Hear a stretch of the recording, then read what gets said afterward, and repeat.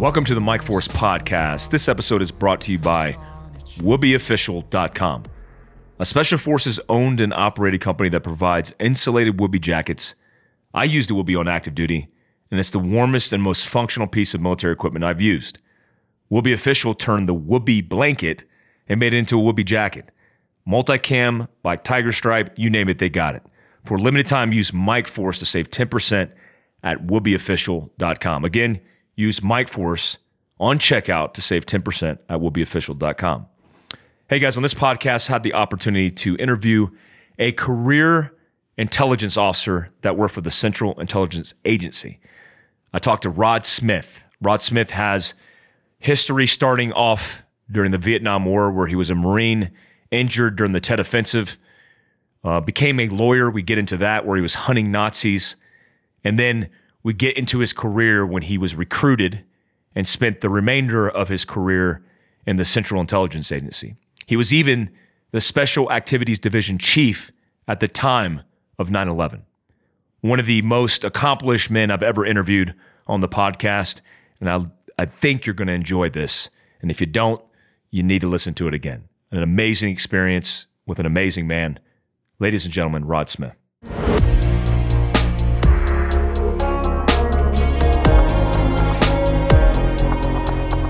Hey, sir, I appreciate you coming on the podcast, taking the time. It's my pleasure to be here. I look forward to it. Yeah, I think all the people that we do podcast, I've always had your name on a list. You made the list, but I always thought the likelihood of me getting you on the podcast was unlikely because I knew you're real busy. But COVID, one of the benefits of COVID, the few, was that you were more so in town now and not traveling, right? That's correct. My travel has slowed down considerably. Right now, it's on hold. Yeah. Nobody quite knows what military clients are going to do. They don't know what they're going to do. So interesting. Interesting times, right? Absolutely. And with the contract that I've sustained, I get to see what the Marine Corps Special Operators are doing, what their focus is, and the skills that they have, and the skills that they're acquiring. And I have to say, I am terribly impressed with the quality and talent. And, I mean, as a former Marine, I'm leaning in their direction anyway. But I can tell you, the Marine Corps I see at MARSOC is a far, far different entity than the Marine Corps in which I served back in the 60s. I remember the Marine Corps when they started up MARSOC, and it started with Det 1. Right. I remember talking to the guys. We had a big part in their operator training course and their selections as contractors, but we were all active duty guys, kind of fitting in and helping them get stood up. A lot of them were fighting against the grain because I think the main head of Marine Corps was very adamantly against a specialized unit specifically. And that was just hearsay, but did you ever get a sense of that? Well, I wasn't present personally for that struggle, but I know it went on, and I know what its size and shape was. The Marine Corps as an organization was not going to join the Special Operations Parade. They just weren't going to do it. The commandant and leadership felt that the Marine Corps was special enough as it was. It should be America's 911 force. It should be the expeditionary force of choice and ready to go at all times. That was it. That was the mission. And to drag some of their best staff NCOs and NCOs out of that and put them in this special operations deal, no way. That wasn't going to happen. But finally, I think either somebody got told, you can't do that. You're going to have to join the party. Or somebody realized that in our current post-9/11 environment, special operations is the flavor of the day. Mm-hmm. Special operations is going to get the job done. It's the right tool, the right capability for the time. And if you're going to get a mission and you're going to get resources to support that mission, you better have special operations in your name. And so MARSOC got going. Mm-hmm. And it was a rough start, as you know, because at that time, and even today it's, I think, largely true, nobody joins the Marine Corps to be a special operations guy. I have noticed, and I was surprised to see it, the last time I was in Charlotte, North Carolina, in the airport, there's a big sign that has, a big illuminated advertisement overhead that you walk under as you come out of down the concourse. And it says, Marines is what we are, special operations is what we do. The Raider Regiment. It's got the Raider Regiment and the skull and the whole deal. Now they're advertising and trying to attract young guys who not only want to be, think they have the talents to be a United States Marine, but from the start, they get guys who are thinking about special operations. That's a step forward, another evolutionary step. But at the beginning, Det 1 had to use good staff NCOs, Marines, who didn't know anything about special operations. They hadn't joined. Nobody was even saying special operations when they came in the Marine Corps. They were just real good in force recon or recon, wherever they were, and they came over to do that job, and they had to kind of switch gears completely. And gradually, people caught on and developed those skills, and they evolved. But I think, and this is just Rod Smith's opinion, I know there are other people who share it, but I'm just giving you my personal observation. Since MARSOC came to the soft game late, they're at the end of the parade, they have to scramble for a mission. They have to identify what it is they can do. And, of course, the Marine Corps creed is, we can do anything. Give us a mission. And you can't really, I don't think you can carve out a niche. You can't carve out a niche for your organization if your focus is simply, we can do anything. Just give us a job. You have to carve out your own niche. The way SF has the unconventional warfare account, end to end. SEALs and the other some of the Tier 1 units. There's no question about what their mission is and what they're trained and equipped and capable of doing. MARSOC is really getting its sea legs now. It has exceptionally qualified, motivated, talented, tough guys. And they are gradually carving out a place for themselves. Yeah, it's cool to see that history and then see the place that they're at right now. You're involved with that, but let's go back to, let's try to get a synopsis of kind of a snapshot of, who you are and where you come from, what you did for a living, and then some different various positions that you served in, and then I'll start digging in the weeds because I just broad stroke. Somebody who's listened to this, trying to contextualize your background experience is difficult to do because you have a myriad of experiences. So let's start there. Where did it begin? Well, I'll give you some weeds then to get down in. I joined the Marine Corps in 1966. I had 1 year of Ivy League education behind me, and I took a leave of absence from Dartmouth College to join the Marines at a time when most of my college friends were frantically finding a way out of military service, which wasn't difficult to do in those days. We can talk about that if you want. I served in the Marine Corps. First day of the Tet Offensive, I was wounded, spent 4 months in the hospital, and then had the pleasure of going back to college so that 19-year-old kids could explain the war to me. That was the best part. I graduated from college. I went to law school. I became a investigator in New York City for 3 years. As they had a position for lawyers to function as investigators. And then I went to the U.S. Attorney's Office. I was an assistant. And in 1978, there was a congresswoman named Elizabeth Holtzman who discovered that the Immigration Naturalization Service, that's what handled immigration in those days, INS, became IC. They had about 30 cases on the shelf that had been gathering dust of individuals who entered this country under the Displaced Persons Act illegally because they were, in fact, members of the Nazi apparatus and had participated in persecution of civilian populations. And there was a great rush to get these cases going. INS didn't know what to do with them, and they had just let them sit there. So Justice put together an office and looked for people with trial experience who wanted to do this, and involved a lot of travel. And so I did that for 3 years. I chased Nazis and tried 4 of them. We can talk about that if you want. And then went on to various jobs as a lawyer, criminal division justice. I served at the Senate Subcommittee on Investigations, the President's Commission on Organized Crime under President Reagan. And at that point, that expired it was a creature of executive order, and executive order had an end date in 1986. And I had to decide what I was going to do.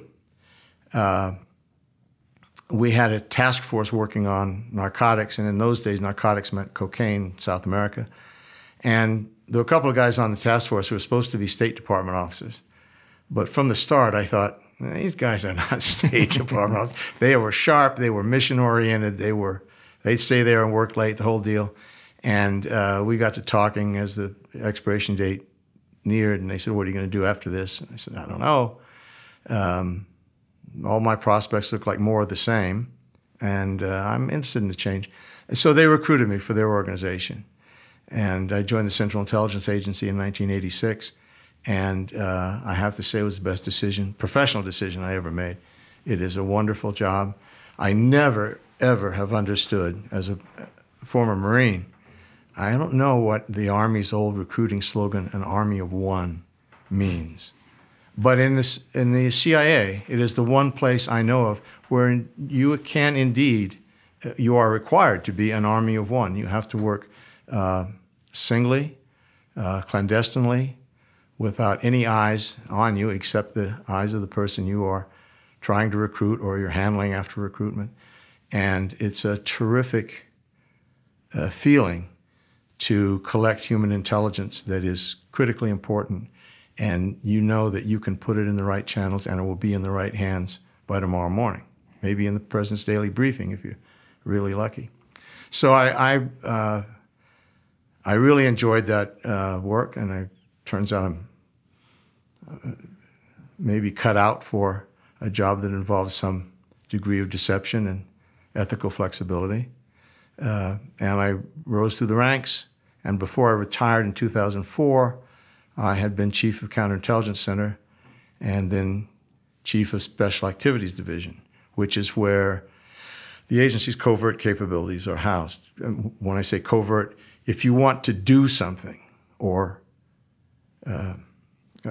covert action is a term of art, and it means an affirmative act taken consistent with United States national security interests, from which the United States government's hand is hidden or plausible deniability is maintained. But if you want to buy a boat or buy an airplane or stand up an paramilitary capability, any of those acts requires presidential authority. You have to have a finding that says, yes, you can buy that airplane. It's necessary for the job. And that's about as far as I want to go down that lane. I don't think your listeners need a lot of detail on that. And I want to be careful, as I told you before we went on the air, that sources and methods are life's blood in the agency. And I'm old-fashioned. I'm an old guy. I'm pretty religious about the protection of those capabilities. But they certainly are there. When I asked the Deputy Director of Operations, who was my immediate boss, if I could take over Special Activities Division, move from Chief CIC, I found Counterintelligence Center, Chief of the Counterintelligence Center is a terrible job. It's a soul-sucking job because you have to make very, very difficult decisions on ambiguous information. It's a tough job. And DDO said, sure, if you really want special activities, you can. I don't know why you'd want to, because we'll never need paramilitary officers again. I mean, that's yesterday's news. And this is 1999. I said, well, I had seen these guys in action in Bosnia when I was chief of Balkan operations, and I really fell in love with the ground branch guys because they were such a a terrific hybrid creature. They had all the case officer skills, plus they could blow up a bridge if they needed to. And I thought, if I can ever get back with these guys, I really would like to. So it took me a while to circle around. But in 1999, I became Chief of Special Activities. And it's interesting, if you know that the CIA's culture, the operational part, the DO, the clandestine service, has a three-part mission. One is the collection of foreign intelligence from human sources. And that's the big one. Always has been. It's where we make our bread and butter. It's easy to subject to metrics. You know how many human intelligence reports you collected, how many made it into the PDB and all that. The second segment is counterintelligence. And like every organization, the agency defines counterintelligence in terms of its primary mission.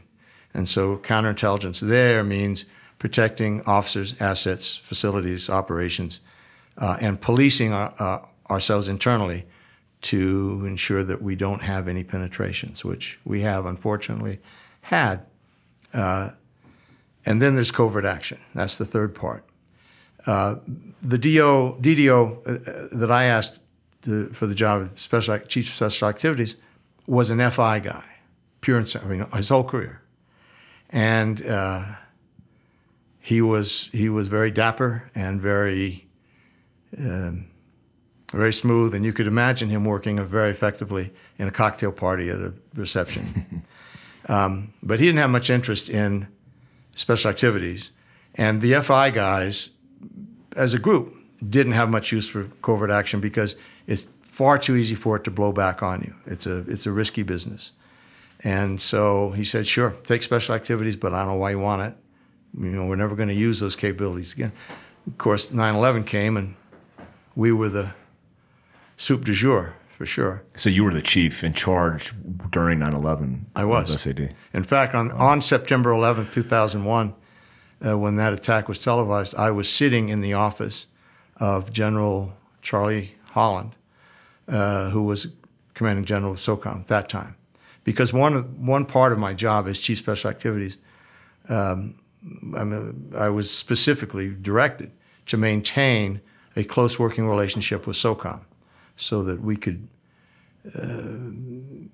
share experiences, share viewpoints, share training and lessons learned to make our special operations guys front of the pack. So I was sitting in Charlie's office, and Eldon Bardwell stuck his head in, Major General Bardwell, who I was told, was the most decorated active duty general in the Army at that moment. And he stuck his head in and said, you better turn on the TV. And things took off from there. The world changed for sure.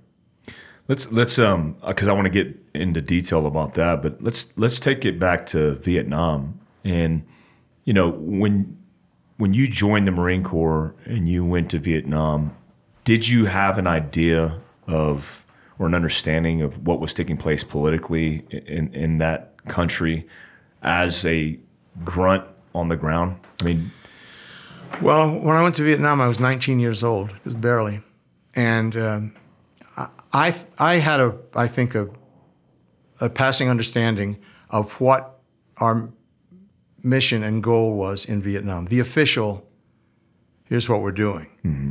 Well, like most guys who were keeping their eyes open, when I got there, I found out the reality on the ground didn't match what I had been told the goal was. And my overall impression, in a nutshell, was the guys on the other side, first the Viet Cong and then the North Vietnamese, when we started to encounter them, they would fight like hell with in many cases, really short on resources.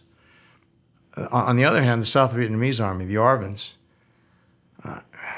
there were some good ARVN units, I think. I never saw one, but I saw some that were certainly not combat effective. And I began to think, you can see in a conflict, if there's one side that is filled with determination and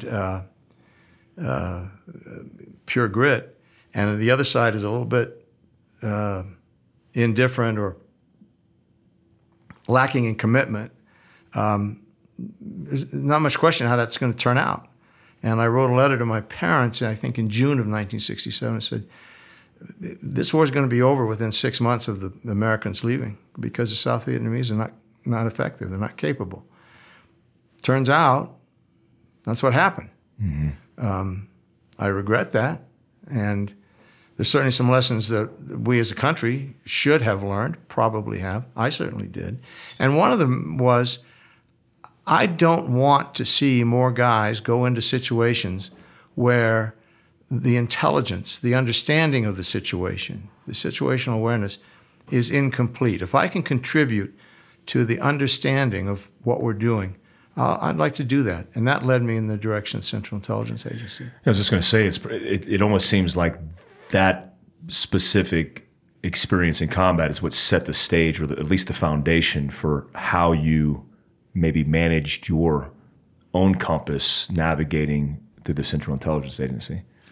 Well, and external circumstances contribute to that navigation process. In my case, I got blown up the first day of the Tet Offensive, and some of the options that I might have considered, staying in the Marine Corps or going back to college and then getting a commission, those were off the table. The injuries I sustained put those out of reach. So I had to find other ways to pursue what I wanted to do, which was, in a very, very broad sense, national service. I think I ought to leave this world a better place than I found it. I raised my kids to believe that, and that they should have some part of their life devoted to something larger than self. And that's very rewarding. And I'm proud to say I'm the father of a labor and delivery nurse, bringing new Americans into the world, and others, and a son who was a much better Marine than I was and served 8 years on active duty, including a tour as a platoon commander in Afghanistan, and then company commander on a second tour, and then a company commander of a 2nd Recon. And he went to some exotic and rough places and did a very, very good job. I would have enjoyed seeing him stay in the Marine Corps. I think he was marked for greatness, but he told me Major is the worst rank in the Marine Corps, and he didn't look forward to, I guess, 4 years being a Battalion 3 or maybe a Battalion XO if he was lucky. And he got the wrong battalion commander at the wrong time in 2nd Recon. Unfortunately, that's not an unusual circumstance. That's how it works. So he saw greener pastures in other places, and now he is a lawyer in New Orleans. Wow, he's following your footsteps with law, huh? Well, I don't know that I would say he's following my footsteps. My footsteps moved at a steady walk. His footsteps move at a good hard run, and he's doing exceptionally well, I think, in the private practice of law. He's a trial lawyer. It's amazing. Talk to me about the explosion that you faced in the Tet Offensive. What happened, and then what was your mindset during that time? Do you remember a lot about the specific things that were running through your mind as an afterthought? Well, I mean, that was, 52 years ago. So my recollections are a little vague and sketchy, but some things I remember quite clearly. Almost I was in a battalion CP, 1st Battalion, 5th Marines. And we were a few miles south of Hue at that time, a place called Phu Loc. And, for what they call a FOB now, Forward Operating Base, the battalion's position was just us. I mean, it wasn't no extension outside, no supporting elements nearby. And like most Marine battalions and Army units as well, all across Vietnam, we came under attack at the same time. And our position had been chosen to effect offensive operations. We were at the base of a mountain, and Marine units would go up that mountain. There was no thought given, as far as I could tell. I mean, I was a Lance Corporal at the time. It didn't appear there's much thought given to what if a whole bunch of NVA showed up on those slopes coming down this way? And that's exactly what happened. And we were, for the first time in my experience in Vietnam, we were clearly on the defensive and at a disadvantage tactically. They were coming down that mountainside. They had clear view of us. The first hour of daylight, they blew up just about everything. Did the Tet Offensive kick off at day break where you were at, or was it night or early morning? Officially, I think Tet is the Lunar New Year, and it started at midnight on February 1st, I think. I know I was up at midnight, and I was in the ammo bunker with a flashlight writing a letter. And we had what was called a CAP unit, a civil action platoon. The Marines would live in a village with the South Vietnamese. It's like VSO now. It's like Village Stabilization Operations. Exactly. And it was a successful program. The Marines did very well in it. Well, the CAP unit was maybe a mile from us, but their position all of a sudden at midnight lit up. And it's clear they were under attack, and a pretty big one. So I started waking my guys up. I was up because at 1 o'clock we were going to be the duty gun to fire what are called H&Is, harassment and interdiction, until dawn. So I started waking everybody up because I thought we're going to get hit. And sure enough, they started dropping mortars on us about then. But it was dark and they couldn't see very well, so the rounds were falling more or less at random. But when it got light, they could see us, and their firing became less random and very effective. So we were really back on our heels. And with every unit of our size in Vietnam under attack, there was no air support available. All the aircraft were at some other place that had a higher priority than us. So we were pretty much on our own. And I was an artilleryman in the artillery battery that was organic to the infantry battalion. And I think I am one of the few Marine artillerymen around who dropped the tube and fired direct fire at oncoming troops. Those 105s were made to shoot indirect fire over the hill and out to 12,000 meters. But that morning, they were coming down those slopes, and it was just, it was like having a big rifle. A real big rifle. A real big rifle. And then they put a mortar on. First, they put a mortar on a gun. Let me back up. They put a rocket in the ammo bunker, which was not finished, didn't have a roof. And the rocket hit, but it had walls made of 105 ammo boxes, which are wood and filled with dirt, and double thickness walls. Those walls absorbed the explosion of that rocket, but the concussion knocked us all down. And the ammo bunker was on fire. And there were a lot of 105 rounds in there. You don't want to hang around when those things are cooking off. So we bailed out, got over the parapet, and just in time. I got in my fighting hole right outside the parapet, and just about the time I got in that hole, they put a mortar round right on the breech ring of our gun. Ooh. I mean, couldn't have been a more direct hit. And at that point, I became an infantry rifleman because that's all that we had left. Our gun was gone. And that was mid-morning, I think. And I was digging a fighting hole for a new guy who had just joined my gun crew, brand new. He didn't have a fighting hole, hadn't dug one yet. And so I said, come on, I'm going to make mine bigger. We'll expand mine, you get in it. And we were digging that hole, and they put a mortar round right on both of us. Wow. And next thing I knew, I was in Hawaii. Wow. Do you remember the actual explosion, or you just checked out?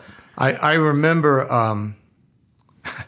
I remember the sensation of someone with about a 10-pound sledgehammer standing over my head and hitting me on the left ear as hard as he could. Wow. That's how it felt. And then one of the places I got hit. And I fell down the bottom of the hole. And I didn't know which way was up. I mean, seriously, I can remember not knowing where I was or how to get out. And I was eating dirt. I mean, I was really down in the bottom of the hole. And but I could tell that there was a lot of blood coming out. It turned out my carotid artery was cut. And if that happens, you know it. I mean, there's blood going up in the air. And I was yelling for a corpsman. And we had 2 corpsmen with us who were Quakers. They were conscientious objectors, and they wouldn't carry a gun. But they were good corpsmen. And one of them got up there and got his fingers in the wound, and I think he saved my life. And if I could find him, I certainly would buy him a beer, but I have never been successful in doing that. Anyway, he got the bleeding stopped and got it fixed up, and I think I got a couple hits of morphine. I don't remember much after that.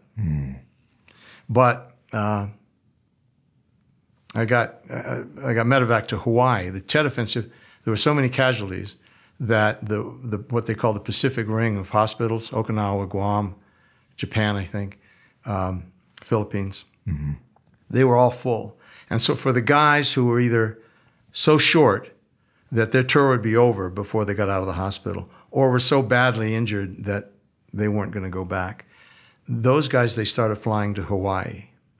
And I was in the first medevacs to Hawaii, first bunch of us. And the Marine Corps, being conscious of its image, had the airplane stop at Clark Airfield in the Philippines, where they had tailors at the side of the runway in a little hangar and racks of uniforms. And they sewed our chevrons on, and they knew what ribbons we were entitled to. They got us all fitted out in what we call tropical uniforms in those days. Because the commanding general of the 1st Marine Amphibious Brigade in Kaneohe Bay was going to welcome us as the first Marine medevacs.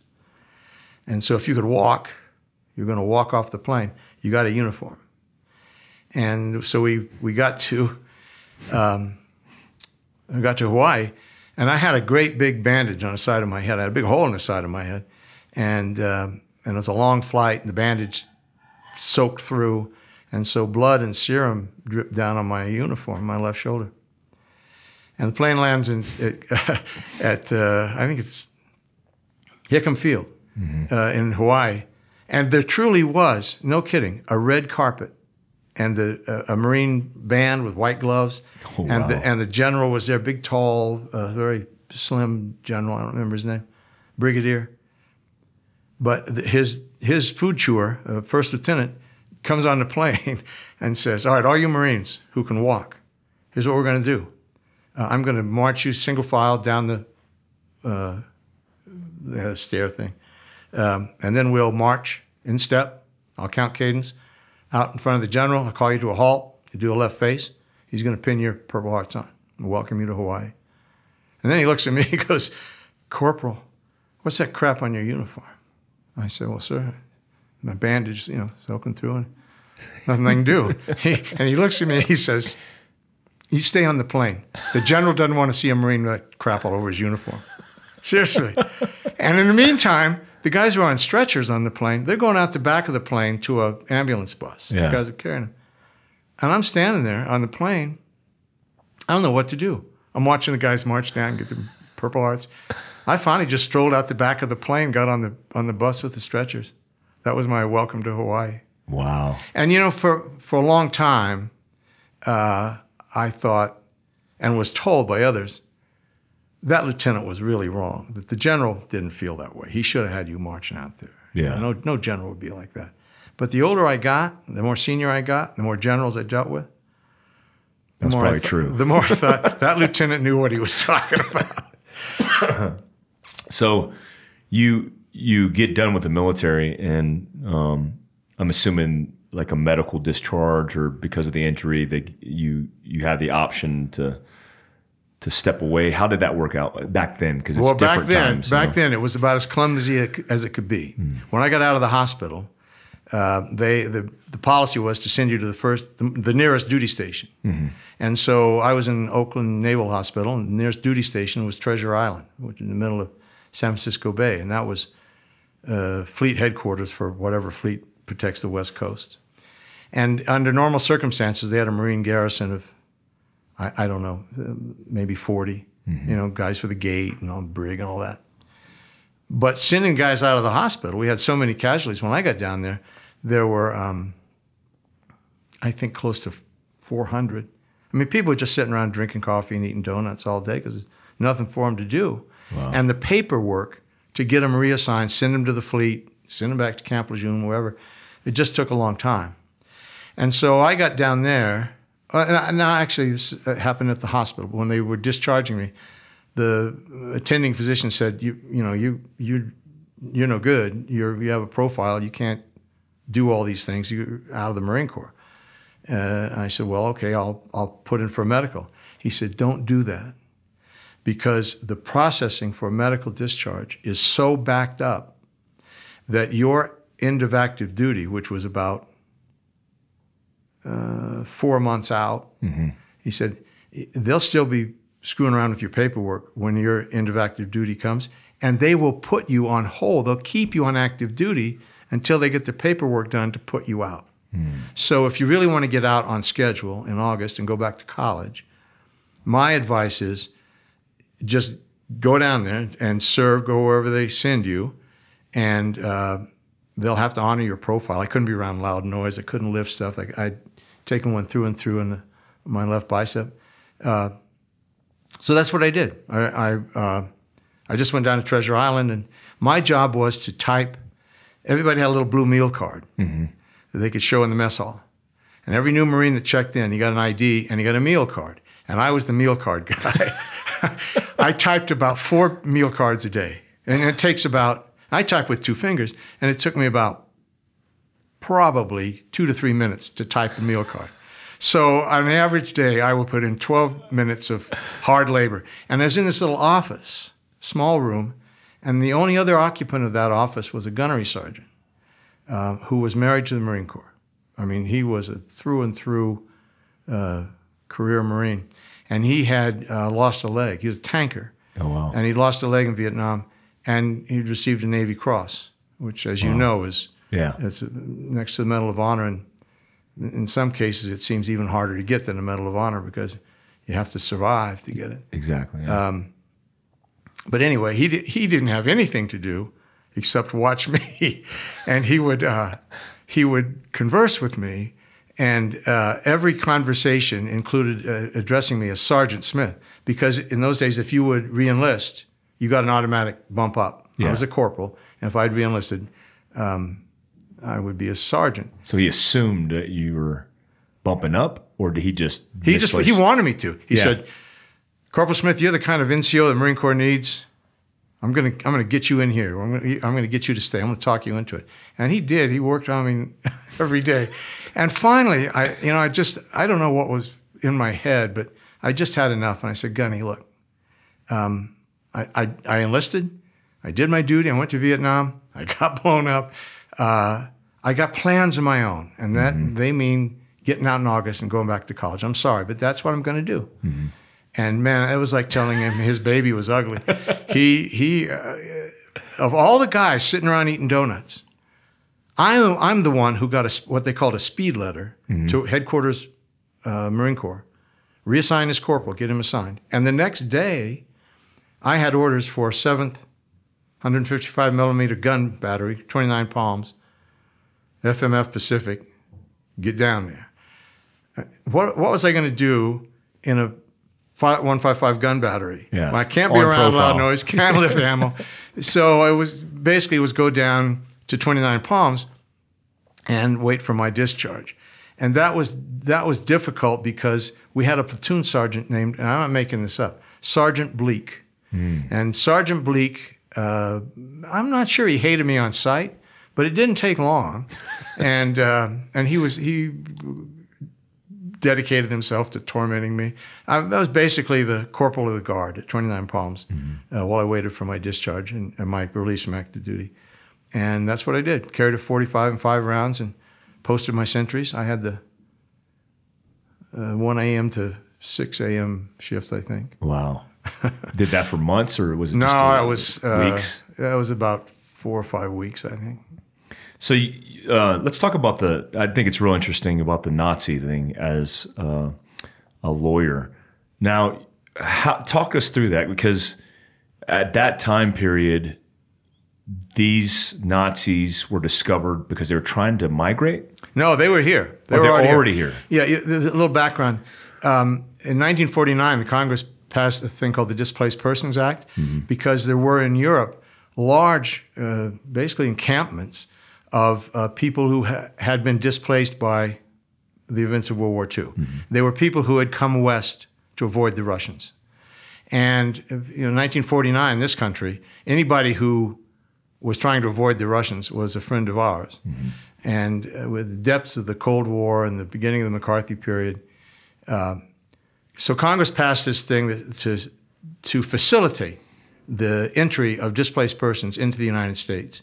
And once here, they could begin the process of applying for citizenship. And they had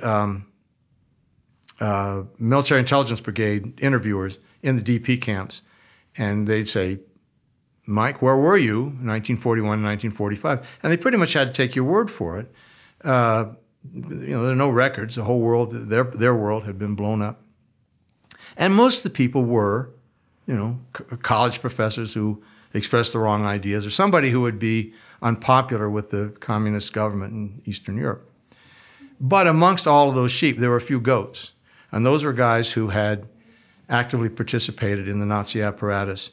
And if you study that era and the German programs, they employed indigenous police and paramilitary units who were very eager, having been liberated from the Russians. They threw themselves into the arms of the Germans. And so it was Ukrainian police who rounded up Ukrainian Jews and put them on trains.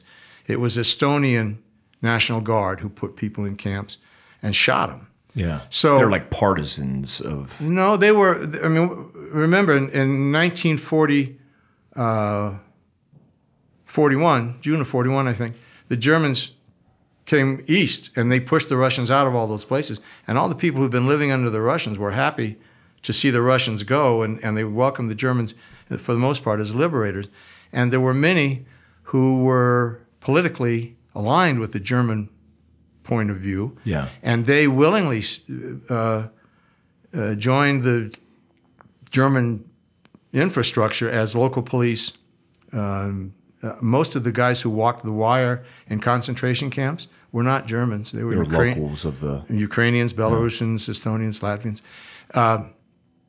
And in fact, so many citizens of those countries liberated, with air quotes, by the Germans, there were so many of them that the Germans were able to form SS legions in each country. There was a Latvian legion, there was an Estonian legion. There even was an SS legion formed in Bosnia of Bosnian Muslims, and they wore fezzes as part of their uniform. Wow. A lot of strange facts. Anyway, back to the DP camps. The military intelligence interviewers, if a guy came and sat down and said, I was in university from 1941 to 42, and then the university closed, and I worked in a dairy until the end of the war. Okay, sounds good to me. Off you go. And a lot of people came into this country, and the INS, through various sources, came to know that some of these guys had been active participants in the Nazi abuse of the civilian population. What's the numbers like? Give me what's the... Well, when we started, I think there were only about 30 cases. Oh, wow. But once we got going and developed our skills, we had historians on staff, a lot of people traveling all the time, gathering evidence. That office, the last Nazi that they prosecuted, I don't know what number it was, but it was just last year. The guy was about 99. But, the things that they did were so dreadful, so unbelievably horrible that there really isn't any statute of limitations on that kind of crime. Yeah. And so what we had to do, once a person was identified, we had to take them to court. Most of them had become, in the meantime, naturalized citizens. And to take away a person's United States citizenship is a very grave step. You had to go into district court, United States District Court, and prove that this individual, we weren't trying to prove the crimes. We didn't have to prove that he supervised the execution of so many Jews and others. All we had to prove was that he lied to get his visa. Oh. Once your visa is obtained by fraud, or deception, then everything that comes after can be undone. Mm-hmm. So once I've proven that you obtained your visa by a false statement, then the judge can revoke your citizenship. And after that, we had to take the individual through the Bureau of Immigration Appeals, something like that. There were immigration courts, and have them ordered deported. Mm-hmm. And the difficulty was the only place they could be deported to was the country of which they had been a citizen, or the country from which they departed to the United States. Well, in many cases, like the people in the Baltic republics, we didn't recognize the Soviet occupation of those republics. Officially, on U.S. maps, they were independent countries, but they weren't. Of course, they were occupied by the Russians. And nobody wanted to send them back to those places. Mm-hmm. And the countries they departed from were Western European countries. They didn't want them. So it was a difficult process to arrange, negotiate for the return of an individual. But we did. I prosecuted an Estonian, and he was returned to Estonia. Were they prosecuted in Estonia, or just because you had the lying, they were just deported, not prosecuted because there was no evidence against them? Well, no, there was ample evidence, because the only way we could get their citizenship revoked in district court was to demonstrate through evidence, much of it obtained from either German archives or from the Russians, the Soviets in those days. Yeah. And there was a big political dispute over whether we should ever accept Soviet evidence, because, of course, they had been so active in producing false documents, and they produced a false edition of Time magazine. But they were willing to provide these old documents from World War II and allow the FBI to subject them to forensic examination in the lab. And the FBI could come back and say, well, this paper is that old. The ink on this paper is that old. There's no evidence of alteration or screwing around. So we got those documents in for the most part. Yeah. But so all that evidence existed. And once a person was deported and he went back to Estonia or Ukraine, then it was up to the authorities there to prosecute him or not. And the cases I remember, the individuals were old enough and under enough stress that they had a bunch of medical issues by the time they got to wherever they were going to be deported. And in one case, the guy died before we could deport him. Mm-hmm. But at that point, it was up to the local authorities. Yeah. You managed to wrangle how many total? You said 4? I prosecuted 4 in my 3 years. Any significance out of those that you remember, the particular story on who they were and what they did? Oh, yeah, sure. One was a very intelligent, aggressive, ambitious Estonian. He was only, I think, 21 or 23. Wow. But he was already an officer in the National Guard. And because of his talents, it's a small country, and they only had about 1,200 Jews left in Estonia, because when the Russians were pushed out by the Germans, the Russians went east, about half of Estonia's Jews went with them. Another significant number went across the Gulf of Finland to Sweden. But the 1,200 remained. And this individual, they were all concentrated in one camp, and they were all killed. And Estonia was the only country that Himmler formally congratulated in writing for making itself Jew-free, Judenfrei. Wow. So him I remember, and I'll tell you a story about him. He was a fine, upstanding American citizen. And this is typical of these guys. They kept their lawns mowed, kept their house painted. They were good citizens, had a flag out front. And this guy had lived in Green Lawn, Long Island, and he had 2 daughters born in this country. And he had never given any indication of his wartime activities, except one time he told his neighbor, who was a New York City fireman, there was an article in the New York Times that said this guy had been tried in absentia in Estonia and found guilty for being an officer of the National Guard unit that was running this camp and killing people. And the firemen in this Estonian carpooled. And so that morning, they got in a car, and the fireman said, "Hey, I saw this article about you and said that you did all these things." And the defendant, the guy who's going to be a defendant, said, "No, don't worry about it. I was just a guard. I was just in the guards." Well, that's enough. And it wasn't true anyway. He wasn't just a guard. He was the head of the thing. So in moving against him, the proceedings are civil in nature. They're not criminal cases. We're just trying to revoke citizenship. We're not proving underlying crimes. And so I had to go through discovery, serve interrogatories and take depositions and collect all the evidence. Took depositions in Estonia, which was very interesting. Wow. You actually traveled? Yeah. To this? Wow. And so at the very end as we moved to the final stage before trial, I wanted to depose the defendant. And he had already indicated, I'd never heard his voice. He'd never said a word in my presence, ever. He had a lawyer who was Latvian by, his father had been in Latvia, served in the Latvian Legion, SS Legion. And this lawyer was pretty much a Nazi himself. He was not a very good lawyer. He insisted that the defendant was going to take the Fifth Amendment to any question. And so we had to go back to court, and I had to move the court to say, you don't have a Fifth Amendment You're not a citizen. Yeah. No, he was a citizen. He's still a citizen. We're trying to take his citizenship at that point. But there was no criminal proceeding in existence. Oh. We couldn't prosecute him because he hadn't committed the crime in the United States, and there was no indication that there was a criminal proceeding pending anywhere else, including Estonia. So no Fifth Amendment. Answer the questions.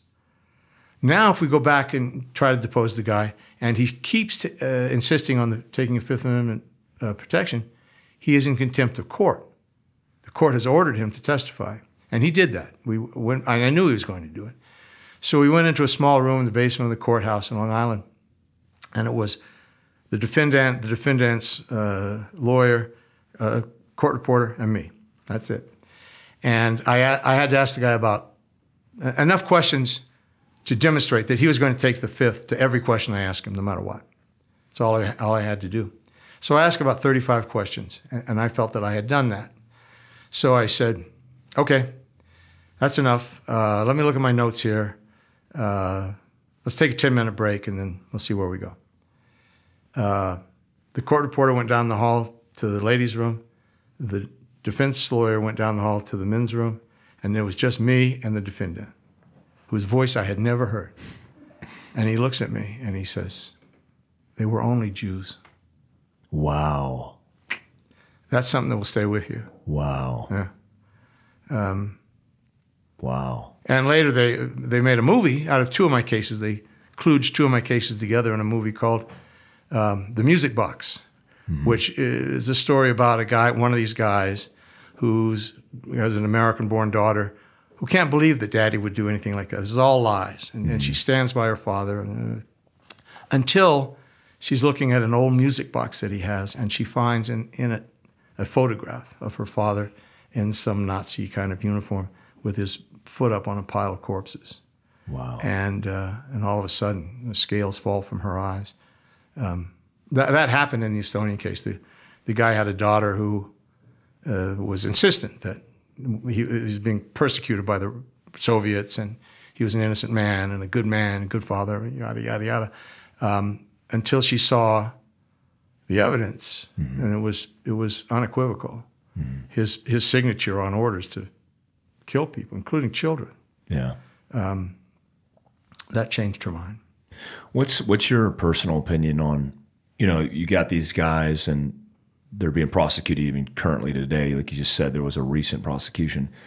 And the place, because you understand war, so there's people who are involved in war and they're put in difficult circumstances, which doesn't negate the fact that they're murderers or killers or whatever they may be.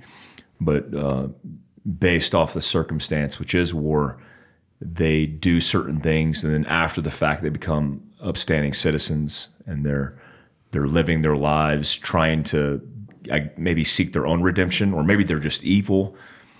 And you kind of live that on both sides of the spectrum, being in war, but then seeing the dark side of war, and then dealing with these guys. Is there any redemption in that? Is there any position or place that these people could be in where to live their lives out as 70, 80, 90-year-olds, we just leave them be? Or is it just unforgivable? Well, I'm not sure. I think you're talking about two populations. One is just people who have served in combat and find themselves in a situation where something happens and it's regrettable, and they would change it. They should be horrified by it. But, if you're taking sniper fire from two windows of a house, and so you put a javelin into that house, and it turns out there was a mother and two kids in the corner. I'm sure that, you'll carry that regret and that sorrow and all of your life, and want to get those people back. That's a different matter than joining an organization that from dawn to dusk is devoted to rounding up people because of their religion, or because they're gypsies, or because they're some other group that was, disabled people, and actively killing them day in and day out in a program of mass murder. That's in a class by itself. Yeah. And I'm not going to say that a guy can't have a profound change of heart at some point. Maybe.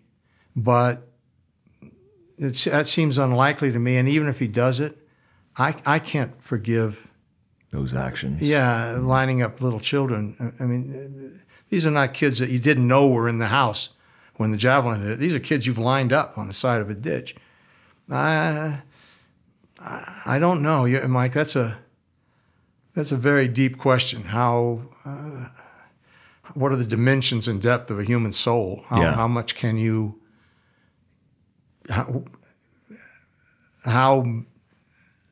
How do you change yourself from that kind of creature to a real human being? Yeah, I mean, it's wars against humanity. It's like crimes against humanity, right? It's not just specific instances. Yeah. And in fact, that office, it was created to chase Nazis in 1970. I think it's in 1979, actually. It's still in existence. It morphed into, rather than just being the Office of Special Investigations and doing Nazi cases, they gradually evolved into doing human rights abuses and individuals committing war crimes all over. Mm-hmm. That's as much as I know about their brief. I've been away from it for a long time. I want to ask you a question because it ties into this, and you stated that very well because you cleared you put a line and divided the two examples of the difference between warfare and mistakes that are made versus tyranny and oppressive people that are murdering and killing. I often get asked about tyranny, and I get asked like, hey, there's a California politician who's taken away people's guns, and there's a new law that changes the type of buttstock, where there's a cop who arrested this person unjustly, and there's a SWAT team who killed an innocent person on a raid. And younger generations, younger men, continue to use the word tyrannical when they associate those instances and those examples, because they blanket the entire institution, right? They say if a cop is bad, then all cops are bad. They're murderers. They're tyrannical. And you're somebody who knows the difference between tyranny and oppression, and then what this might be. I just want to get your take on this, because I feel like because we're so loose with social media, we're very loose with words, and we say things like we call our administration Nazis or white nationalists, and then we call people who I think make mistakes. Like you said, the guy who shoots the javelin, he had no intent. There was a mistake made. Was it the chain of command that prompted the soldier to make the mistake? Was it the individual? And I try to educate people that being part of these institutions and understanding how all this works, that it's rare to see something like true tyranny, which is Nazi Germany, which is Joseph Stalin's Russia. What would you say would be the difference between tyranny and maybe what in the examples, what I'm talking about with people's, or especially young men's perspective, what they think is tyranny, what they think is oppression? Well, you hit on a subject that I spend a lot of time worrying about, and that's the force and effect of social media. I think we've created a Frankenstein's monster because it not only allows, but I think in many cases encourages people who have the protection of anonymity or distance. And everything's up there on Facebook or Instagram, whatever they're using. And they can pretty much say whatever they want, and they get infected with ideas that appeal to them, and they get persuaded because they see so many people saying with such vehemence that this is tyranny that they start to actually believe that. And it's not. Police make mistakes. Legislators consider statutes that you might not agree with. You might think of what was the buttstock that? Short barrel rifle. Yeah, short barrel. All those things. I mean, there's an honest debate. And I'm a gun owner, and have been for a long time. But I think there is an honest debate, and you need to keep your mind open and consider the legitimate arguments and develop the ability. And I used to tell this to young CIA officers who I was responsible for training. If you don't say, hey, you might be right, at least once every 2 or 3 weeks, then you're not listening and your mind is not open. Because the people you talk to, you might not like their ideas at first, but if you listen carefully, there's going to come a time when you can think, that guy's right. He's saying something that I hadn't thought about. And that's growth. I remember being in Georgetown as mid-career in the agency. I was just out on the street doing something, but there was a young guy in sandals on the corner, and he had a sign that said, "Start a revolution." And I said, hey, I've been in a couple of revolutions, and you wouldn't like it. It's so true. And people, I'll give you an example of what I think. I came right up close and personal to tyranny. I was posted to Berlin. The wall had just come down, and we had free run of the place. There were still 30,000 Russians there with no place to go. And I had a German contact, a guy who's older than I was. He had a daughter who was 18 or 19, so he was maybe 50, I don't know. But I liked him, and he was he had been an East German, and he spoke very eloquently. And I said, tell me what it meant to you personally to live under a regime like the GDR, the German Democratic Republic. He said, well, I'll tell you. I was I forget what he was, a chemist or something. But he said, I was a party member. I did all the things I was supposed to do, that I had to do. And one day the Stasi, the secret the state security of East Germany, 2 agents or officers came to him and said, hey, let's call him Hans. Hans, we've been looking at your file, and you've been a good party member, and you're a good man. Looks good to you. And we know that your daughter has done very well in secondary school, and that she really wants to go to the university. But the university's full. A lot of people who want to go there. So we need to see that the only people who go are children of really, really deep believing party members. You got to show us that. And what you can do to show us that is report on the activities of your neighbors. And they gave him names.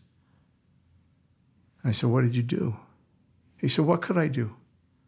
I wanted my daughter to go to college, to university. And he had tears in his eyes because his government had forced him, at the price of his daughter's future, to report on the activities of his unknowing neighbors. And that's not something that most people would want to do. And that's just a little vignette, I think, of what real tyranny is. Real tyranny is the police can come to your house anytime they want, without a warrant, uncontrolled, and drag you out and make you disappear. Our police make mistakes and raid the wrong house, and certainly dash cameras have shown that some guys, police officers, are undisciplined in their professional duties. But by and large, our legal system, our police system, our constitutional protections are a marvel. They're a wonder. They're one of the reasons people still want to come to this country. Last time I checked, people were not getting in boats in Florida and paddling to Cuba. The boats are coming the other way. And the reason is because you can live your life here in the pursuit of happiness, and you have all kinds of legal protections. And if the police do make a mistake, you can sue their butts off if you're still alive. So I'm very proud of our country, of our institutions, and that's one of the reasons. I don't want to talk partisan politics, but as an intelligence officer, it has been very difficult for me to watch the undermining and hollowing out and dismissing of the intelligence community by this administration. Yeah. I mean, it's just it's a real shame. Yeah, I don't like that, and I don't like people's. I mean, this is something that always happens in society, where you have fringe movements that think fringe things, where they think the CIA is a deep state of terrorists. And my experience with the Central Intelligence Agency was it had the most talented American patriots in the United States, and they were all talented. They were very intelligent, and they were there to serve their country. And it was for a national belief that they were protecting our democracy and our way of life by doing their job. And we'll talk about that in getting into the 9/11 thing. So when... Let me just interject something there. Yes, sir. I think I want people to know, if the average American could go inside the Central Intelligence Agency and walk around for a week or so, what he or she would find is an incredibly professional, dedicated, capable, and apolitical workforce. Mm-hmm. I mean, people all have their personal political views, but you won't hear them in the workplace, and you won't see it reflected in their work. Yeah. That's my experience. I've never seen an exception to that. Yeah. I worked with a case officer overseas, and he was African American. He was gay. He was Ivy League trained. He was a veteran. And I was like, where can you work where he fits every single, ethnic, even sometimes biased and judged, and he's sitting there as a patriot doing his job and just crushing it. And nobody's judging him. Everybody loved him. He was like one of the most professional dudes I ever worked with, and we loved him. We loved protecting him. Let's get to 9/11, because this is a. I mean, I look at you as an archive of history, and I'm glad we get to talk. We get to an interview with an ancestor. We do. Look back in time, but I'm glad we get to capture these moments on this podcast, because it means that our kids can listen to it and our future can be inspired. But on 9/11, a significant moment in our history, I remember where I was. You were the Special Activities Division chief at the time. That's correct. That general came in, and then where do you go from there? It must have been chaotic. It had to have been chaotic. Well, literally, where I went, I was scheduled to fly back to Northern Virginia, but every civilian aircraft was grounded. You couldn't fly. Mm-hmm.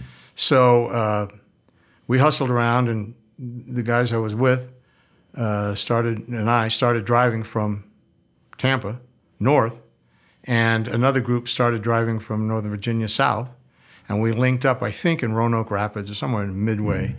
And I got out of one car and got in the other and made my way back to headquarters. But you're right. I mean, the world had changed. We were profoundly shaken.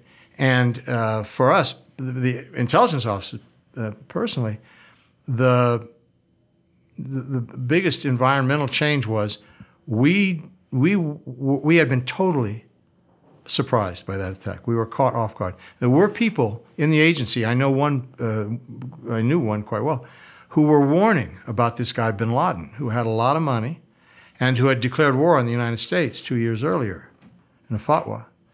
And they said, this guy's a danger. He's going to do something. But that's as far as it got. We didn't know when or where or how. So after the World Trade Center,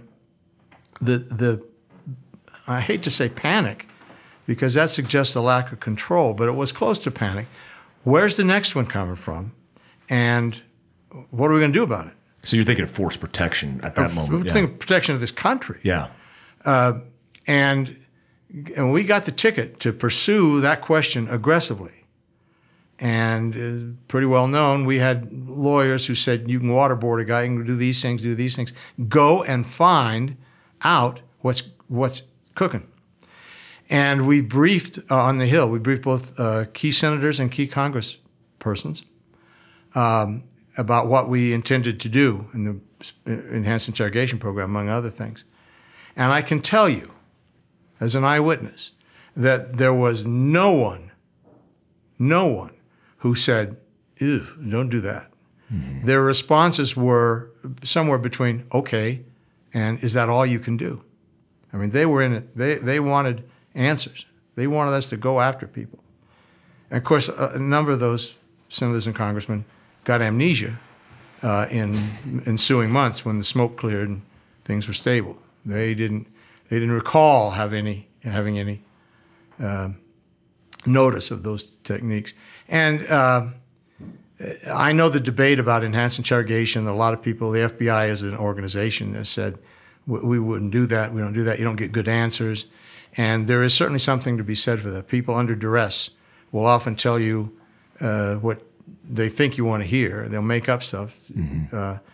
But there certainly are instances where the enhanced interrogation program produced key intelligence. And I still bristle at all of the experts who now have signed up to it was torture. Mm-hmm. You know, that's the word for it, it's torture. Well, our program didn't maim, cripple, or permanently disable anybody. There was nothing that we did that compares to what an Iraqi can do with an electric drill. Mm-hmm. We just needed answers. And Senator Feinstein, as you may know, did a big, thick staff report about how awful we were. And they did it without interviewing a single agency officer. Wow. And they cherry-picked all the information they wanted, and they came to the conclusion that they had intended, which was we were bad guys and the program didn't work.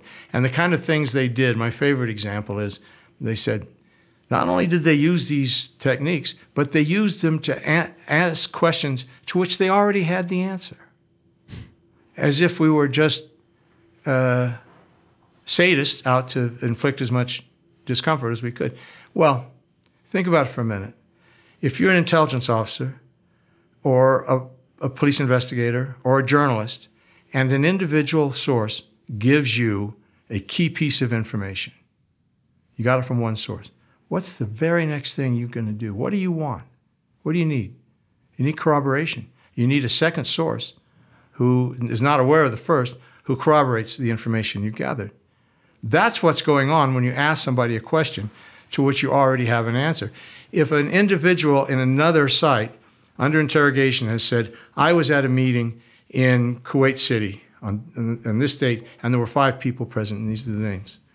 All right, and if you have this guy over here in another place, and you get him to say, I was in Kuwait City, and I was in a meeting, and there were 5 people, and it corroborates, it matches. That's why you ask a person a question that you already have an answer to. Mm-hmm. So it's very deliberate tactics. It's not just willy-nilly. No, and it's not just sadism for its own sake. Yeah. I will never apologize for having been peripherally involved in that. My guys were on the rendition planes, the shooters, our planes, medics. Some of our guys were in the black sites that have been exposed, and nobody had to serve there who didn't want to. One of my officers came back from a black site and said, I don't want to go back there. I don't want to do that anymore. It's fine. That's fine. We got other things for you to do. And I told all my guys who were involved in anything like that, there was a presidential finding that authorized us to take those steps. I said, you read that finding, and you know what it says, so that if you are presented with a task or an order that you think exceeds that finding, and you know it by heart, then the answer is no, sir. You don't go outside. Don't go outside those four corners. And you sign this form that says, I've read that finding. I know what it says. And if in doubt, I won't. Because I said, you should be prepared for a good part of the rest of your career to be spent explaining what you did in this program.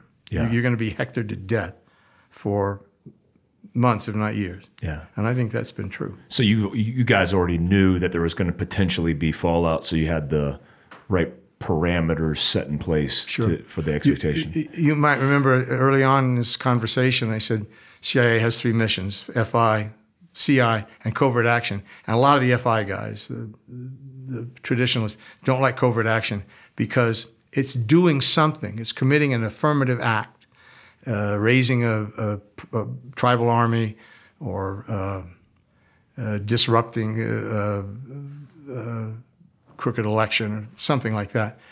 It's a visible act.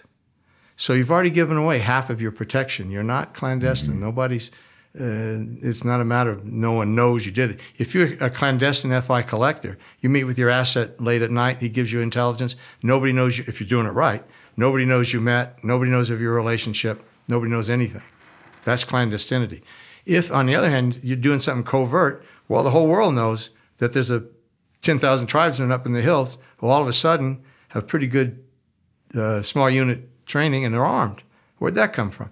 And keeping our hand hidden, keeping the U.S. government's part in it concealed is very difficult. And in some cases, it won't withstand sustained scrutiny and investigation, especially in an information age where a person sitting at a desk can do a tremendous amount of investigative searching. And if you're using airplanes, for example, in a clandestine program, covert program, sorry, those airplanes got to have tail numbers. They got to have owners of record. They got to file flight plans. So it's difficult to keep a big covert program like that covert for very long. And we proved that. Was Mike Spann one of your guys? Yes. So talk to me about Mike Spann. When this was happening, I was in the infantry and I was going to become a Green Beret. And I read about Mike Spann, and obviously this was in the information age, and technology and TV was blasting media all over the place. There are a lot of good videos, or not good, but videos that came out of the encampment that Mike Spann and the other intelligence officer, which I used to know his name, no longer know his name. But did you personally get to meet Mike Spann, and talk to me about him and the way that played out, if you can? Mike Spann worked for me. I was the division chief, and the division had groups. It was composed of groups. And when the biggest and most prominent group was Special Operations Group, which included Ground Branch and others. So when I say Mike worked for me, he worked in Ground Branch, and he had a couple of bosses between him and me. But at the end of the day, if he had to go see the old man, I was the old man. And I tried to get to know all my guys. I had great respect and admiration for them. Mike was an interesting case. He was a former Marine captain. I think he was an artilleryman. And he wasn't someone that we had picked because he had all these soft skills already. He didn't come out of a soft unit. He just was a heart of oak. I mean, he was a solid guy who you could depend on to get the job done and to stay at it until it was done and to do it without fear. I really liked him. He was a newlywed. He married another agency officer. He was the first American to die in Afghanistan. He was killed in November of 2001. What had happened was and this is all matter of public record now. I don't think there's anything secret about it. When we went to, our first teams went to Afghanistan, when we determined after 9/11, immediately, that the attack had come out of Afghanistan. it was Arabs, but they were staged, they were training, in Afghanistan. They'd taken advantage of the the failed government in that country. So our response was to move into Taliban-controlled Afghanistan. And at that time, the Taliban, the ruling party, had control of about 90% of the country. The only part that they didn't control was the Panjshir Valley in the far northeast. And that's where the Northern Alliance was concentrated. That was their primary opponent. And they had been driven up there, but they had a pretty good defensive environment in the Panjshir Valley because of its shape. It's a one great long ambush site. Mm-hmm. And the Russians had never been able to get up there effectively when they were fighting the Afghans. And when you go up the road in the Panjshir Valley, there's a Russian tank or a BMP nose down in the river or belly up, about every click. And there's a lot of them up there. Anyway, the Northern Alliance was up there, and they had a very, very charismatic leader named Massoud. And Massoud was assassinated. September 10th. I think either the 9th or the 10th, yeah. By two operatives, suicide guys. And the explosives were in their camera. And Ahmad Shah Massoud, he was really was a charismatic guy. In Afghanistan, you still see his picture on the wall. Yeah. But he had a weakness, and that was he liked to be interviewed. He liked to be speaking out for his movement. And they took advantage of that, and the two guys posed as journalists and got close to him and blew him up with a explosive-laden camera. And people say that was an effort to cripple the Northern Alliance as an instrument of American policy, as American allies. Maybe. I don't think anyone knows for certain. My belief is it may have been the Pakistani Intel Service. They had their own, if you understand the dynamics of the situation there, they had very good reasons for wanting Massoud dead and the Northern Alliance disabled. Mm-hmm. But that's all I know about that. Now that's just speculation. Mm-hmm. The Pakistani embassy will probably call me now and say terrible things to me. But we got teams organized, and our first team went in called the NALT, the Northern Afghanistan Liaison Team. It was composed, there were some special activities guys and some others. And the leader of the team, Gary Schrong, who's written about it, he wrote a book called First In. Mm-hmm. And if you haven't read it, I recommend it. He was a great officer. And in fact, at 9/11, he was retired. He hadn't been retired very long, weeks or a couple of months, something like that. And he was persuaded to come out of retirement after 9/11 because of his language skills and his personal familiarity with the personalities in the Northern Alliance. Mm-hmm. And the various, let's be honest about it, the warlords, the way Afghanistan is organized, but they were our warlords for the minute. Because of the Russian thing, right? I mean, was that why he knew? Because he worked there? Well, yes, he'd worked on the Covert Action Program, arming the Mujahideen in fighting the Russians, which was a successful covert action campaign. But then we were left with a lot of well-armed, experienced veteran Muj who started organizing either under their local warlord or under the Taliban. And after the Russians left, there was a pretty bloody civil war, and it took a while for the Taliban to emerge as the victorious or ruling party. In about 1993, I think. Anyway, and they were a cruel bunch, and imposed all of the Stone Age stuff Sharia that they're famous for. They also, trying to remember the Soviet installed head of government, I don't know what his title was, prime minister, or whatever. The Taliban eventually occupied his office, dragged him out of his office. I think they killed him in his office. They castrated him, they killed him, they dragged him through the street. And that was the kind of regime they were establishing, that level of cruelty. Anyway, the Northern Alliance was sitting up there in the Northeast, and our first team flew in and landed on the ground September 26th, 15 days after 9/11, and they had a lot of money with them, and they had Gary Schroen's language and cultural and skills and experience. And I would offer that as typical of one of the advantages of the Central Intelligence Agency's covert or clandestine service. The military has to maintain its focus according to policy considerations coming out of the Pentagon and out of the White House. So if we have a military interest, a potential military involvement in a particular region, there'll be a lot of focus and time spent on that. If there's not, who cares? Mm-hmm. And Afghanistan fell into the who cares bin after 1989, after the Russians left, except for us. We keep people in singletons or small numbers all around the world,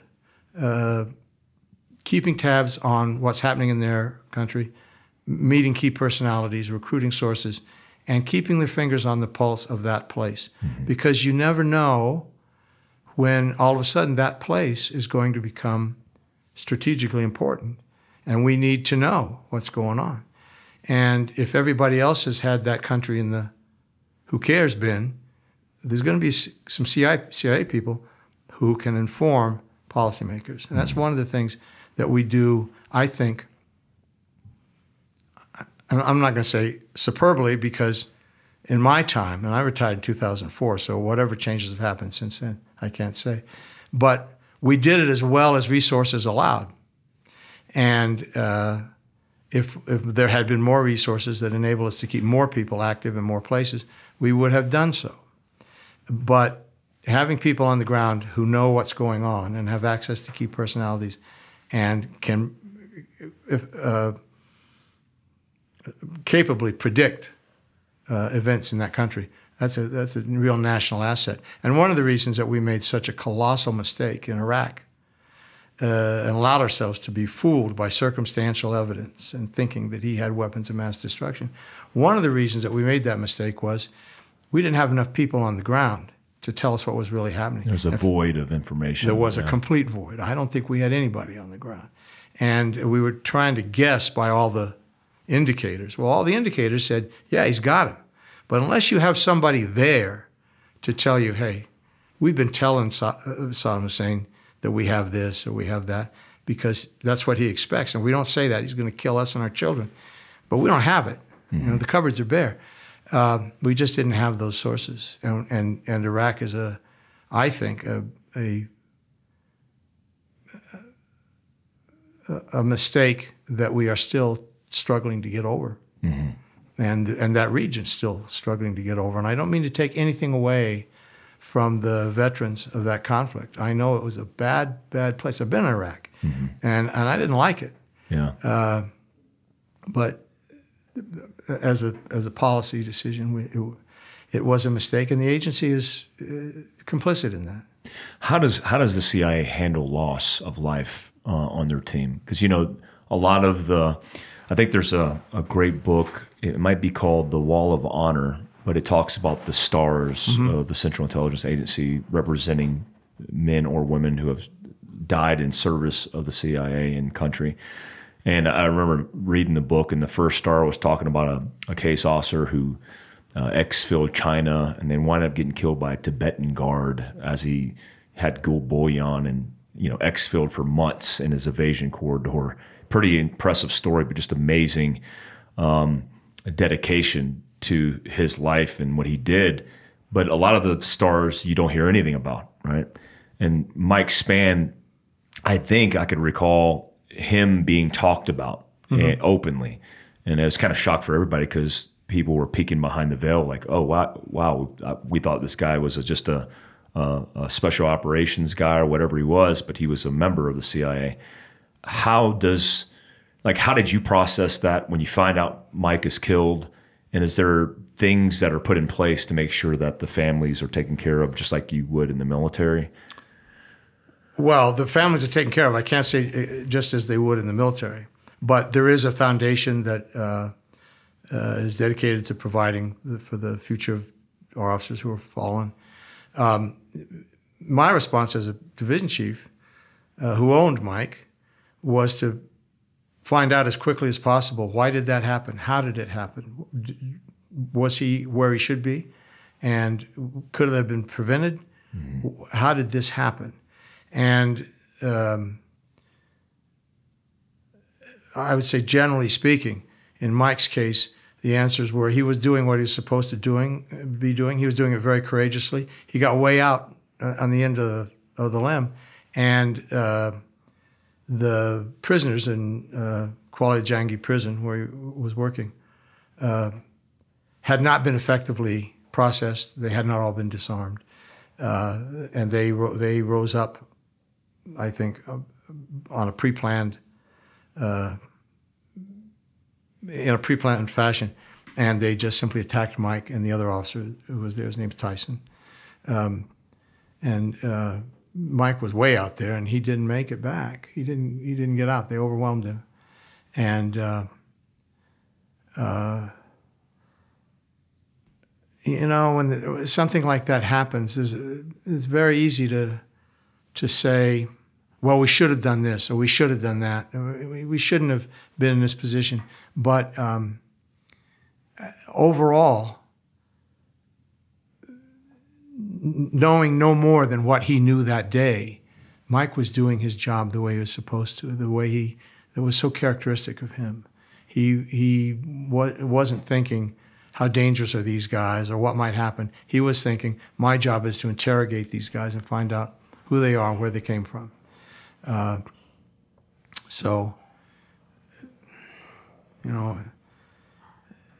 a way, looking back, I wish there were things that we had done, but you can't undo them, and all you can do is mourn Mike's loss and be proud of him. Did we recover Mike's remains? Yes. We wound up doing that? Yes.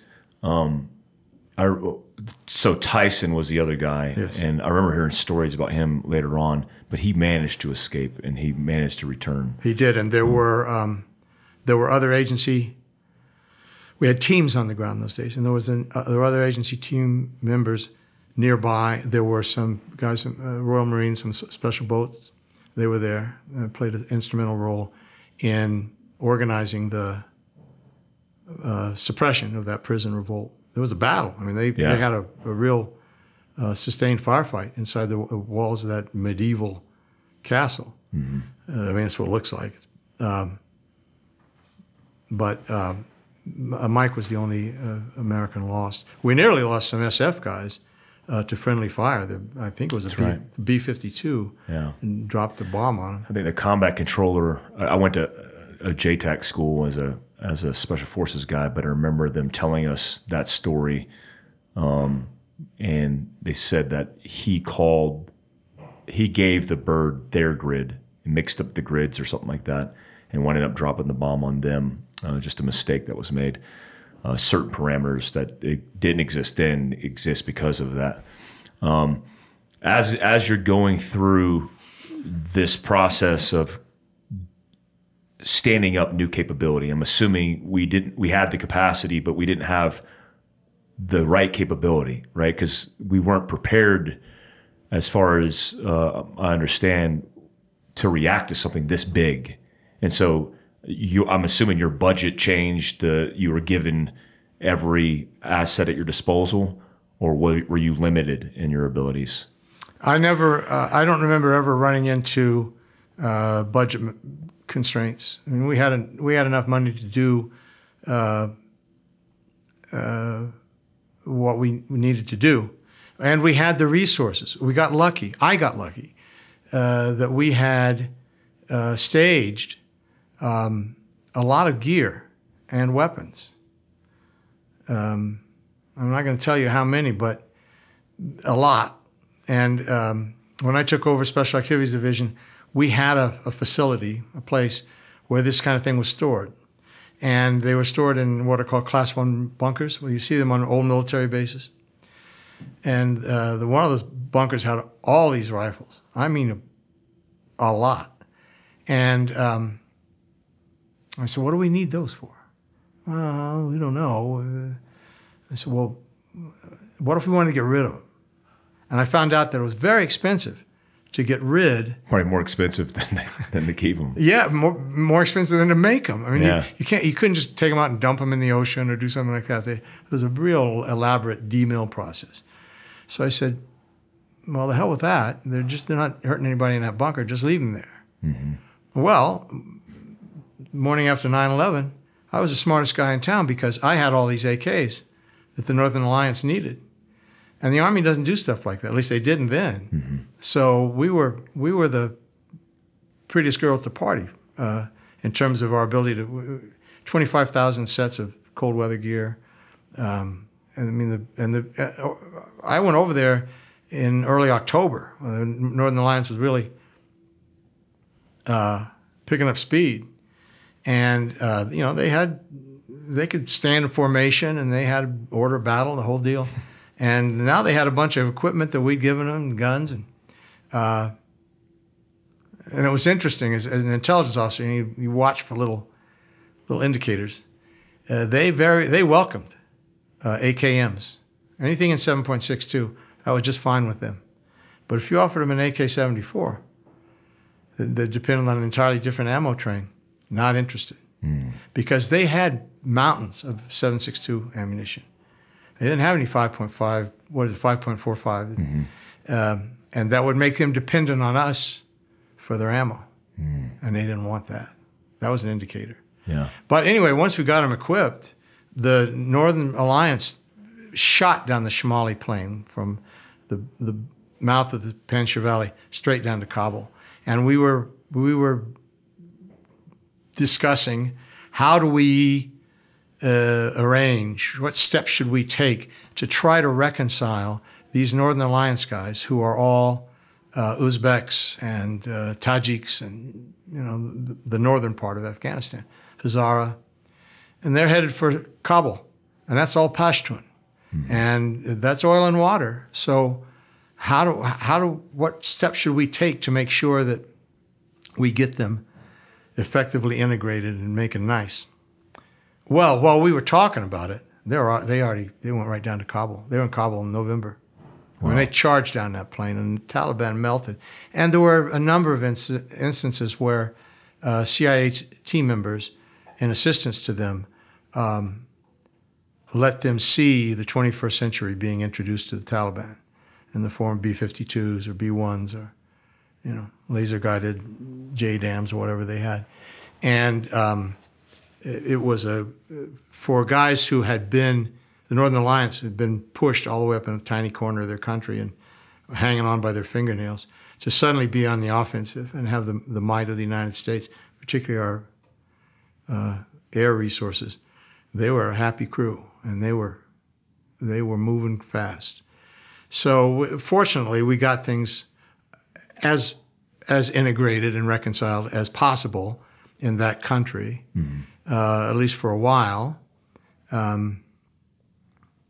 Fortunately, there was a big lawyer jirga that was planned and held, and some effort made at forming a new government that recognized everybody.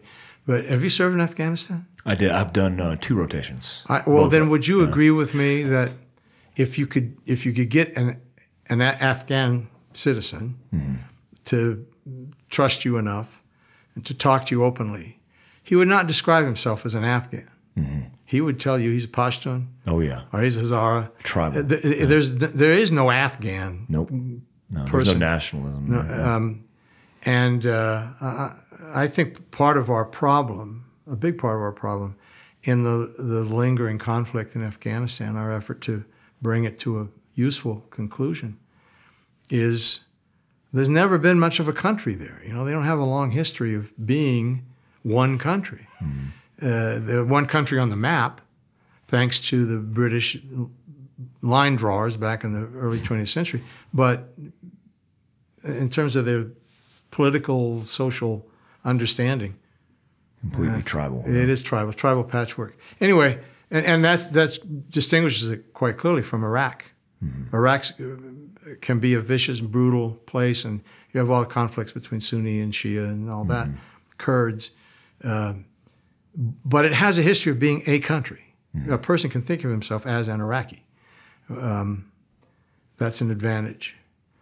And speaking of the Kurds, I spent some time up in northern Iraq. Kurdistan is like it's a beautiful part of the country. Beautiful, yeah. And the Kurds have certainly fought capably and effectively on our side a number of times and have been sold out a number of times. I regret that.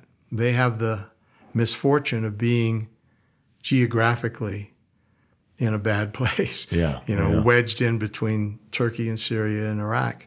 And I can guarantee you from my experience with the Turks are not going to give them an inch of land. Yeah. That's Turkish land, end of discussion. So, but they've done well in northern Iraq, and they prospered under our that no-fly zone thing that we had in place for a while. So where does your special activities division chief career end, and how did that end? Like what was the was it time? How did you step away, and what was your feeling when you stepped away? Well, normally in the director of operations, a division chief serves 3 years. I had been chief SAD for 4 years, and if they had allowed me to, I would have stayed another year. But 4 years was all I was going to get. That I was already past my expiration date. Did 9/11 extend that timeline because they wanted you institutional knowledge and experience in that position? Well, yeah. If my normal tour had been scheduled to end sometime in the year after 9/11, then I would have been extended, I think, without any question. But one of the things that goes into the decision about who serves where and how long is what other officers do they have to place? How do you keep people going? It's the same as in the military.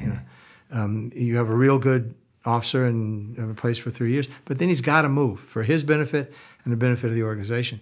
So in my case, I couldn't get a fifth year. That was not reasonable. And they had a very capable guy who was coming home from an African posting, John Bennett, who wanted that job. And so they put him in it. And I moved on to a sort of division chief emeritus position in what's called the leadership chair at the Advanced Tradecraft Facility. It's a place where people it's sort of like in the military, what is it, staff and general staff and whatever it is for promising majors. General staff. Yeah, we have a similar facility for officers who are mid-career and promising. And there were a number of chairs. Leadership was one. And so I sat in that chair and tried to talk about leadership to our mid-career officers. And leadership in the agency is, I think, quite distinct from any other environment I've been in. And it starts in my opinion, it starts at the bottom. You can be a junior officer, but in your station, if you're sitting at the table and you demonstrate the ability to listen, to respect other people, to change your position if you are presented with a superior plan. If you can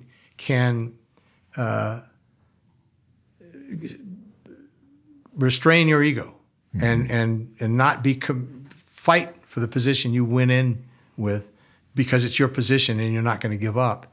But if you can keep your mind open and listen and say, you know what, Mike, I think my plan's pretty good, but what you just suggested, it's better with that's a good idea.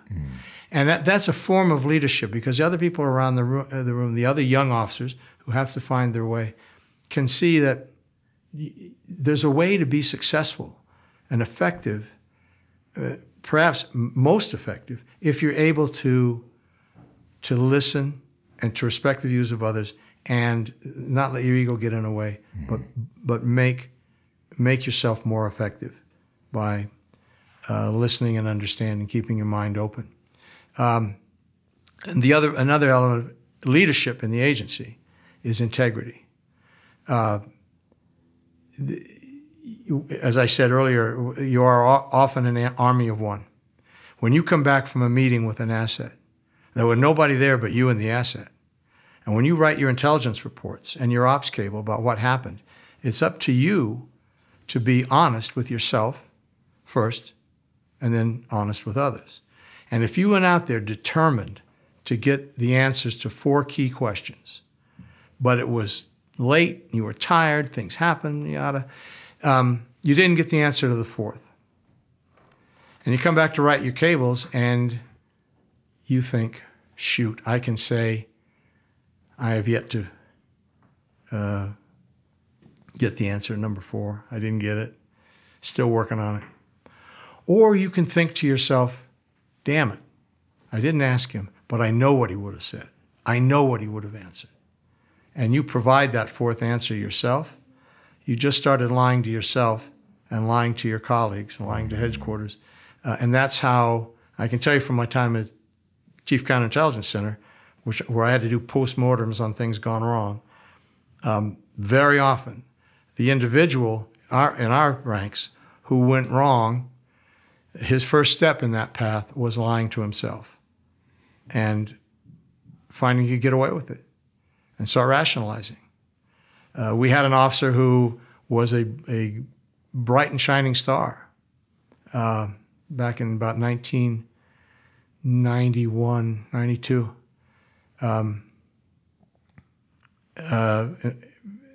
He produced intelligence reports that were superb. He got 4 O's. O is outstanding.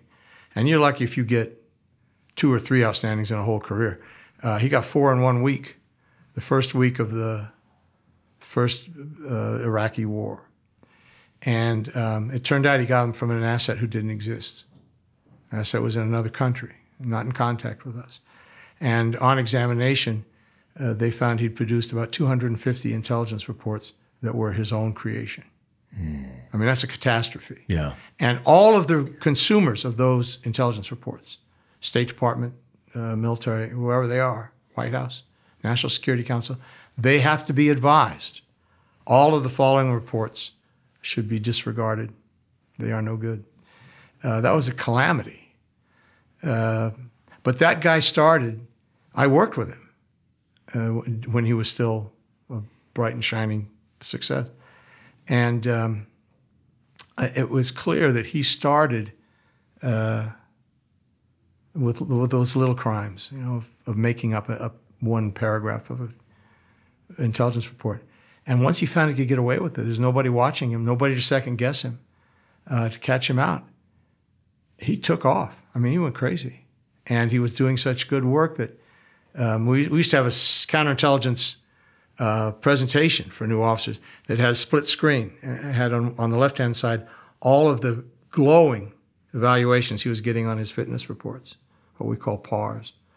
And on the right, all of the shit that he was making up at the very same time.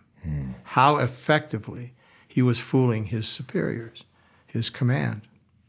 It was a real lesson. In fact, after, as I recall, after that little presentation was made a couple of times, they canned it. They said, no, we don't want to show that anymore. It's too embarrassing.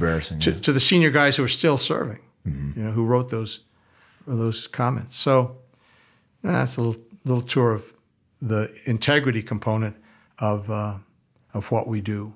And I'm proud to say, in my opinion, that the vast majority, virtually all of our officers, are possessed of that kind of integrity. You got to be.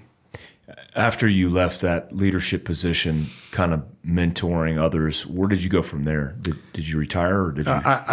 I spent 1 year, because before I went into the agency, I had been a federal prosecutor, and I knew the FBI's language and the walk the walk and talk the talk of federal criminal prosecutions and so on. And we desperately needed, the country desperately needed, and both FBI and CIA needed a much closer weld between CIA and FBI. There's been a lot of daylight there and a lot of missed opportunities and so on. It's well known. So I was content in the leadership chair, but the DDO called me up and said, we need a senior guy, ops guy, at the Bureau. and you've got this background, and you know what a subpoena is, and you know what a grand jury is. So I'm going to send you down there, and you're going to be a deputy assistant director in the National Security Division. So I went down there to the Bureau. And that was a very interesting experience because what you can do, your total experience and your success rate is dependent almost entirely on the person you work for and the maybe one or two people you work alongside. Mm-hmm. If they are the kind of people I was just talking about in the young officers, if their minds are open and they really want to make a one team, one fight kind of meld bureau and agency, then you'll have a good experience. And some of our guys who've gone down there have had good experiences. I worked for an assistant director who was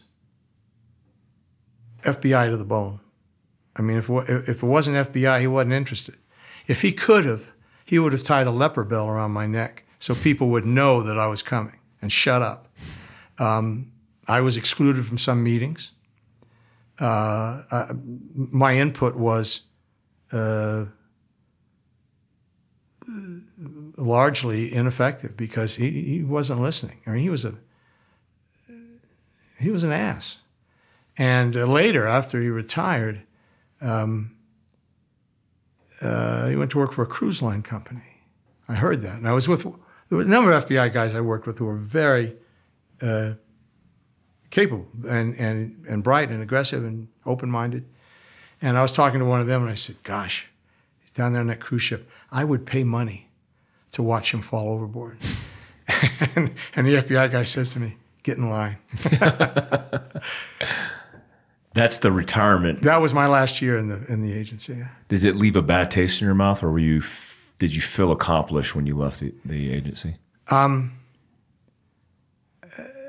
I mean, I have regrets about the conditions under which I worked, and the fact that they prevented me from being as effective as I would have liked to be. Mm-hmm. I did everything I could under the circumstances, but that was not much. So yeah, I hate to have a career end on that note, but I can say I was old enough and had enough exposure to institutions, organizations, and individuals that I'm not going to lose any sleep over it. It was what it was, and I made some friends down there and laid a little groundwork for people who came after, and were much more effective.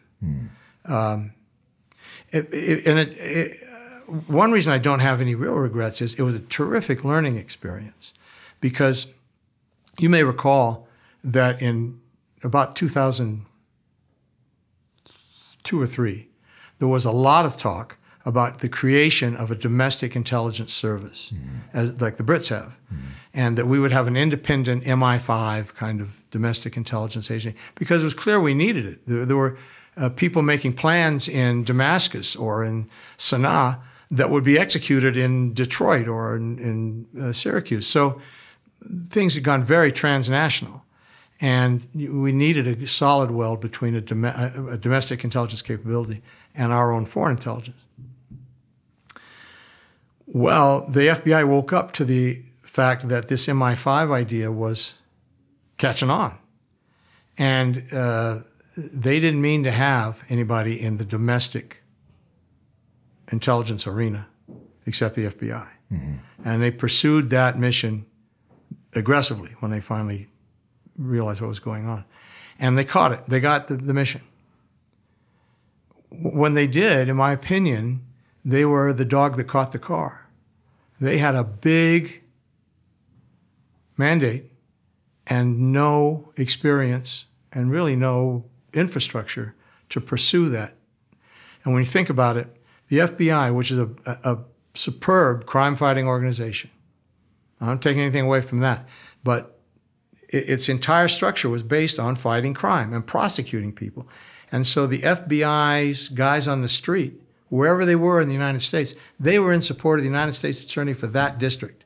And when they gathered information, that information went into that office, that courthouse. When it was presented to the grand jury, it came out and it was secret and it went in a filing cabinet in the U.S. Attorney's drawer. That's the way criminal cases are prosecuted. They take place wherever they are, and it begins and ends there. They had no communication infrastructure, no training, no experience with the collection of intelligence, not for a criminal offense, but because it was of intelligence value. And they had been burned once before in a program called COINTELPRO, where they were gathering intelligence domestically on anti-war movements and on Martin Luther King and all of that. And they were bruised by that experience.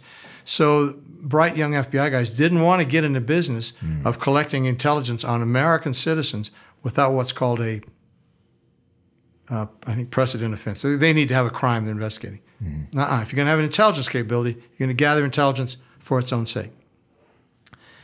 And you're going to have a communication structure that ensures that if Mike Glover in Salt Lake City picks up a key piece of intelligence about a group of Iranians in this country, some of whom are in Salt Lake and some of them are scattered around the United States, you need an infrastructure that allows Mike Glover to get that information out to anybody who's got an Iranian in his sights in the United States. And our communication system has been built from scratch, beginning in 1947, same year I was born. We do that. If you're in Damascus and you have a matter that is clearly going to be of interest to people in Kuwait City or in Riyadh, you just there's an indicator of what the subject matter is, and bingo, our system, our communication system, will make sure that anybody who has registered an interest in that same subject gets that cable, whether you know about them or not. So the FBI has to build that tradition, that kind of communication, and has to overcome the special agent crime fighting mentality. And I think that's been a real struggle for them. I left in 2004, so I don't know how much progress they've made in the intervening years. I hope a lot, but we certainly need it. And I will say, when all is said and done, we haven't had another major attack in this country. So doing something right. Yeah, they're doing something right. That's right. What is your sum up of your career and experiences up to that point? If you could sum up your career at the Central Intelligence Agency, what would it be? Well, as I said, the opportunity to be out there and pursuing intelligence, pursuing information from human sources that is of vital importance to our policy decisions is a wonderful job. If you have the confidence and the skills and the talent and the discipline to do it right, you have the opportunity to spot, assess, develop, and recruit those sources. And that's an elaborate process. It's a real psychological dance sometimes. I've known case officers who say proudly, I can recruit anybody on a second meeting. Well, maybe you can. I don't think that's right. There's a lot more to it than that. You want to know who you're recruiting and how you're going to handle them.